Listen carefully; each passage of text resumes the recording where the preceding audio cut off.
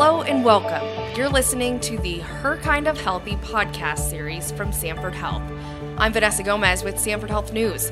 Our conversation today is with Dr. Brooke Jensen, specializing in family medicine at Sanford Health.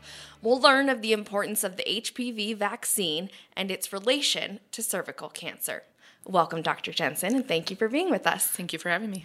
So first, just give us a little bit of your background. How long have you been here at the 32nd and Ellis Clinic location? And tell us more about what you specialize in. So I am going on my second year here at Sanford after getting out of residency. And I primarily do broad spectrum family practice along with OB cares with that as well. Our main focus today is on the HPV vaccine. And when you think HPV vaccine, the conversation tends to go more towards women, young girls. What is the HPV vaccine? So the HPV vaccine is a vaccine against high-risk types of the human papillomavirus that is a common cause for cervical cancer and other cancers for men and women alike. So when should people be getting this vaccine? And I mentioned this conversation really surrounds women and girls, but you mentioned young men as well. So we encourage HPV vaccination between the ages of 9 and 12 to start, as evidence shows that starting at a younger age improves the immune response and better protection against different forms of cancer. So we like men and women to both get their HPV vaccine starting at the age of 9 if we can, but we also do that clear up to the age of 25. So even if you missed out at that younger age, you can still get it later on for protection. Why do we want people to get it when they're younger? So when they're younger, they actually have a better immune response and will produce greater antibodies. There was a study out in the UK recently that was published that showed cervical cancer rates in those who received the HPV vaccine between the ages of 12 and 13 experienced greatest reduction in cervical cancer at around 87%. There were still high percentages in those other age groups, but they gradually decreased the older ages that they got the HPV vaccine at. So bottom line is just get it when you can. Absolutely. And it'll help. When parents come in with their kids to the clinic and this conversation gets brought up, what are some of the concerns, the common concerns or common misconceptions that parents have? A lot of times parents are concerned that, well, is this part of the school requirements? And if it's not a requirement, why do I need to get it? So it's really educating and showing this benefit, although yes, it does not prevent a spread of other viruses or things that are commonly spread just through the air that often we are concerned about in school. This will prevent cervical cancers, anal cancers, penile cancers, and some head and neck cancers down the road for these young men and women and to help protect them.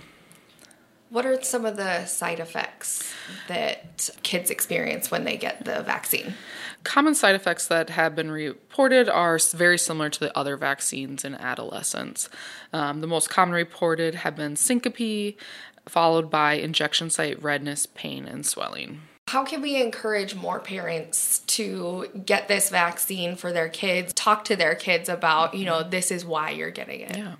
So a lot of it is just education, encouraging them to come to the table and ask these questions, because often there's been stigma around this vaccine in the past because people know HPV can be spread through sexual contact. And so there was always concern that this is just going to encourage my kid to have sex. And that's really not the case. The studies show that there has not been any increase in risky sexual behavior in children that have had HPV vaccine than those that haven't. So just educating them on this and that this is long-term protection. This is not just for right now at their adolescent age. This is protection throughout their lifetime. What can you tell us about the safety and efficacy, which the efficacy we talked a little bit about in the beginning?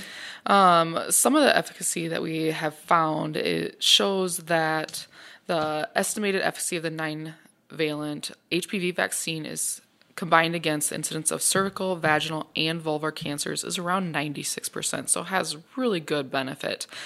Data from the Vaccine Safety Data Link show that more than 600,000 doses of the 4-valent HPV administered to females when this was studied showed no statistically significant increased risk of Guillain-Barré syndrome, stroke, venous thromboembolism, appendicitis, seizures, or allergic reactions, or anaphylaxis. So that really shows good data for this vaccine.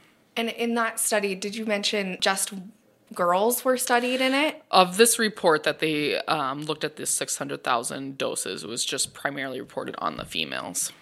So what can we tell parents about the safety for boys then?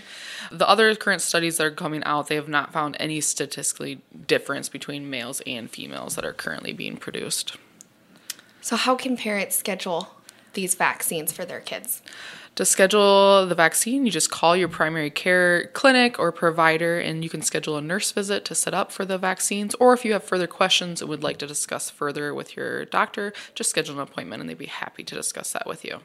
So can we talk a little bit about what are some of the limitations that you wouldn't be able to get the HPV vaccine? And I guess one more time, what's the oldest age that you're able to get the vaccine? We routinely do it through up to the age of 26 currently. But we definitely encourage to get that at that youngest age to get the maximum benefit of the vaccines. And actually, if you do it at a younger age, between the ages of 9 and 14, you only have to get 2 doses instead of 3 compared to if you were at an older age. So for older women, what are some of the limitations that they wouldn't be able to get the vaccine at a certain time? If they were currently pregnant, we do not give the HPV vaccine. It's probably safe, but we just do not have big enough studies on that at this time. If you have a severe allergic reaction to components of the vaccine, you should also not get it as well. You are allowed to get it during lactation, as it is not a live virus vaccine. Are there any ingredients that someone would be allergic to? If someone would have a severe latex allergy, we actually do not recommend getting the vaccine if it's from a pre-filled syringe. So you'd actually have to have the nurse draw it up from a separate and prepare that vaccine. I think one of the things that we really need to highlight with the HPV vaccine is that these studies are showing that it prevents cervical cancer and other cancers later on in life. So it's not an immediate effect. Whereas the flu vaccine or the COVID vaccine, we see those immediate effects, but this is protecting kids for the future. And it prevents cancer, which is amazing. Do you find that parents are surprised? Are they excited for their kids to get it at that point? What are some of the reactions? A lot of them, I would say it's a mixed response. Some are very excited, and especially when you can kind of show some of those numbers and the high percentage that the HPV vaccine can really, truly have a great chance of decreasing cancers. It's currently 96% of the total FC of the combined incidence of cervical, vaginal, and vulvar cancers of decreasing that. So that's a huge benefit. So when you're explaining that, most parents are very excited. Usually, sometimes the limitation is they just don't want to get so many vaccines at once. So a lot of times I encourage, we can always come back if you don't want all these vaccines at one time. You don't even have to have a visit with me, so you don't get charged another office visit. You just have a nurse visit instead and to get that. So who is at risk of cervical cancer? The majority of those who are at risk for cervical cancer are those that are exposed to the HPV infection. Out of the HPV 16 and 18 that are the highest risk of causing cervical cancer, they make up 71% of cases of cervical cancer causes. HPV-related risk factors that increase your risk of getting HPV include early onset of sexual activity, multiple sexual partners, a high-risk partner, history of sexually transmitted infections, early age at first birth and increasing parity, history of some other forms of vulvar or vaginal cancers, and immunosuppression. Other risk factors that are non-HPV related can be cigarette smoking, low socioeconomic status, and genetics as well. So how do we screen for cervical cancer then? Our primary method of screening for cervical cancer is through Pap smears. We start Pap smears at the age of 21. And we used to do them at a younger age, but the evidence now shows that younger women should not be screened regardless of age of their first sexual intercourse or other risk factors, because currently adolescents clear most HPV infections within 1 to 2 years without any neoplastic or cancer changes.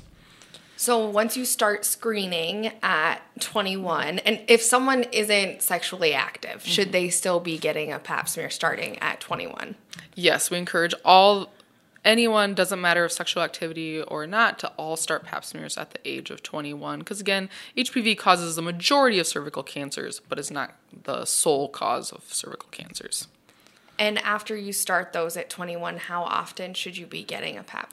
For most women from the ages of 21 to the age through 29, we do it every 3 years as long as your Pap smears have remained normal. And then once you've hit the age of 30 to 65, we do Pap smear plus HPV co-testing, and as long as those are both normal, we do it every 5 years. We typically discontinue Pap smears at around the age of 65 or following a hysterectomy if they remove the cervix fully and you have no history of high-grade cervical changes on previous Pap smears. So why is it that we only do them every 3 years? Because the goal of these screenings is to try and find the cancer, catch it early so that you can diagnose it and start treatment if necessary. Why would we not want to do that every year to try and catch it early? Because we know a lot of these changes take time. And so if someone would have HPV, these gradual changes over time. And we previously actually used to do Pap smears every year, and it led to more likely unnecessary treatments because we were probably too aggressive on these cervical changes. Because women, again, often would clear them. If you're at a younger age, you typically clear these changes faster than those at an older age. So as long as you've had these normal Pap smears, it's very reassuring. So we started spacing them out to try to decrease your risk of unnecessary procedures. In between those every 3 years, are there different signs or symptoms that women should be looking for when it comes to cervical cancer in particular? Typically, cervical cancer, most people do not have any symptoms. So it's very rare that someone would have symptoms. If someone were to have symptoms, you may have irregular spotting or bleeding after intercourse. And if this were to happen, that would be something to see your provider for and get a pelvic exam for. Are there any other preventive measures that women can take when it comes to cervical cancer besides the HPV vaccine and getting those screenings? Other things to kind of look for to try to prevent HPV infection and cervical cancer would be safe sexual practices such as using condoms, avoiding smoking, and trying to limit the number of sexual partners. And how do people schedule their screenings for a Pap smear if they need one? So typically all you would schedule is a yearly wellness exam, or if maybe you have gotten off on your yearly wellness and just need only your Pap smear, you can just schedule a clinic visit just solely for the Pap smear as well. Well, Dr. Jensen, thank you so much for your time today. Thank you. To learn more about the HPV vaccine, cervical cancer, and the screening services provided, visit sanfordhealth.org. This was another episode of the Her Kind of Healthy podcast series by Sanford Health. For Sanford Health News, I'm Vanessa Gomez. Thank you for listening.